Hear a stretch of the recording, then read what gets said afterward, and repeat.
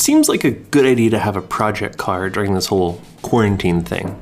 And that's why we're debating which Japanese cars under 10 grand would make the best one.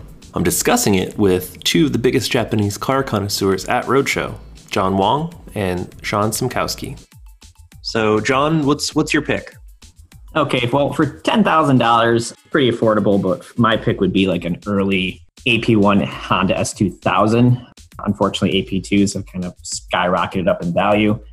Just cars in general, but just S2000 in general have gone up. So for 10 grand, you're going to be looking at an AP1 S2000 with probably like 130 to 140,000 miles on it.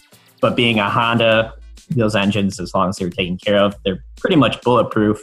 So, that era is a 2-liter engine, 9,000 RPM redline, which is insane. 240 horsepower, 158 pound-feet of torque. And it's connected to like one of the best manual transmissions that I can remember ever driving in the past, 15 or 16 years of me being a professional car journalist. And just great chassis, nimble, responsive, and it's a convertible. So that would be my pick. Okay. And you're an S2000 owner, right? Yep. AP2 CR, which is a lot more than $10,000 right now. So fancy. Mm-hmm. How about you, Sean? What's your pick?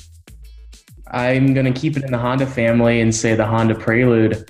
It's a fun car for under $10,000, and you can easily find a 4th gen, 5th gen, 3rd gen Prelude for under $10,000. I mean, you'll probably be looking at mileage around 100,000. Recently it seems that if you want a super clean one, for low miles, they're starting to creep past $10,000. It wasn't long ago that a low mileage one you could get easily for like $5 or $6 grand. The most popular Prelude by far still seems to be the 5th generation, which is the one people most recognize. It's boxier. That's like the square headlight one, sort of from the early 2000s. It was supposed to kind of mimic the 3rd gen, which had the pop-up headlights that everyone loved. But yeah, most people seem to go for that one. With that, you're getting a 2.2 liter H22 4-cylinder.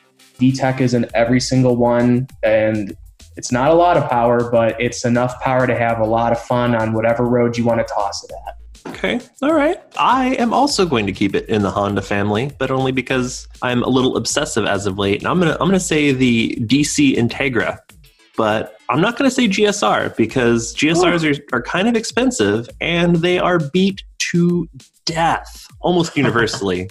So I would say look for an RS or an LS and then K-swap it.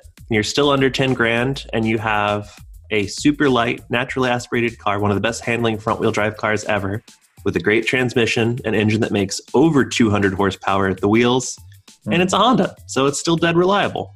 That's where I'm going, and I've spent just way too much time on the internet looking at all this stuff. There's spreadsheets on my computer that I'm not prepared to show my wife, that kind of thing. So. Yeah, as someone who owned an Integra GSR, that's a good way to look at it. You could probably save some money with drop a K-swap in there and still have a really fun car at the end of the day. Yeah, I mean, you can pick up a clean LS or RS for 2-ish grand, maybe 3. And then, if you get fancy with your K-swap, you're looking at 6.5 grand. And then, that leaves you some money to upgrade other things like suspension and brakes, and you're good to go. So what are people swapping into that? It's K24s? The real hot swap is a K24 with a K20 head because you get the good VTEC. But, even just a basic K20 swap straight out of like an RSX Type S is going to be a little bit cheaper. And that's, you're still looking at 200 plus horsepower to the wheels with a 6-speed manual and a limited slip diff. So it's a pretty compelling package, I think. The main takeaway here is that it's clearly a big win for Team Honda. So why? Because it's reliability. There you go. Exactly. There's something in the water at Honda during this period. I think so. I think it was coffee and a lot of it. That's it for this episode of Roadshow's AutoComplete. I've been Kyle Hyatt. You've been really just the best. And I'd ask you to not only hit that subscribe and notification buttons, but if you dig what we're doing, please chime in the comment section and let us know what you'd like us to cover next.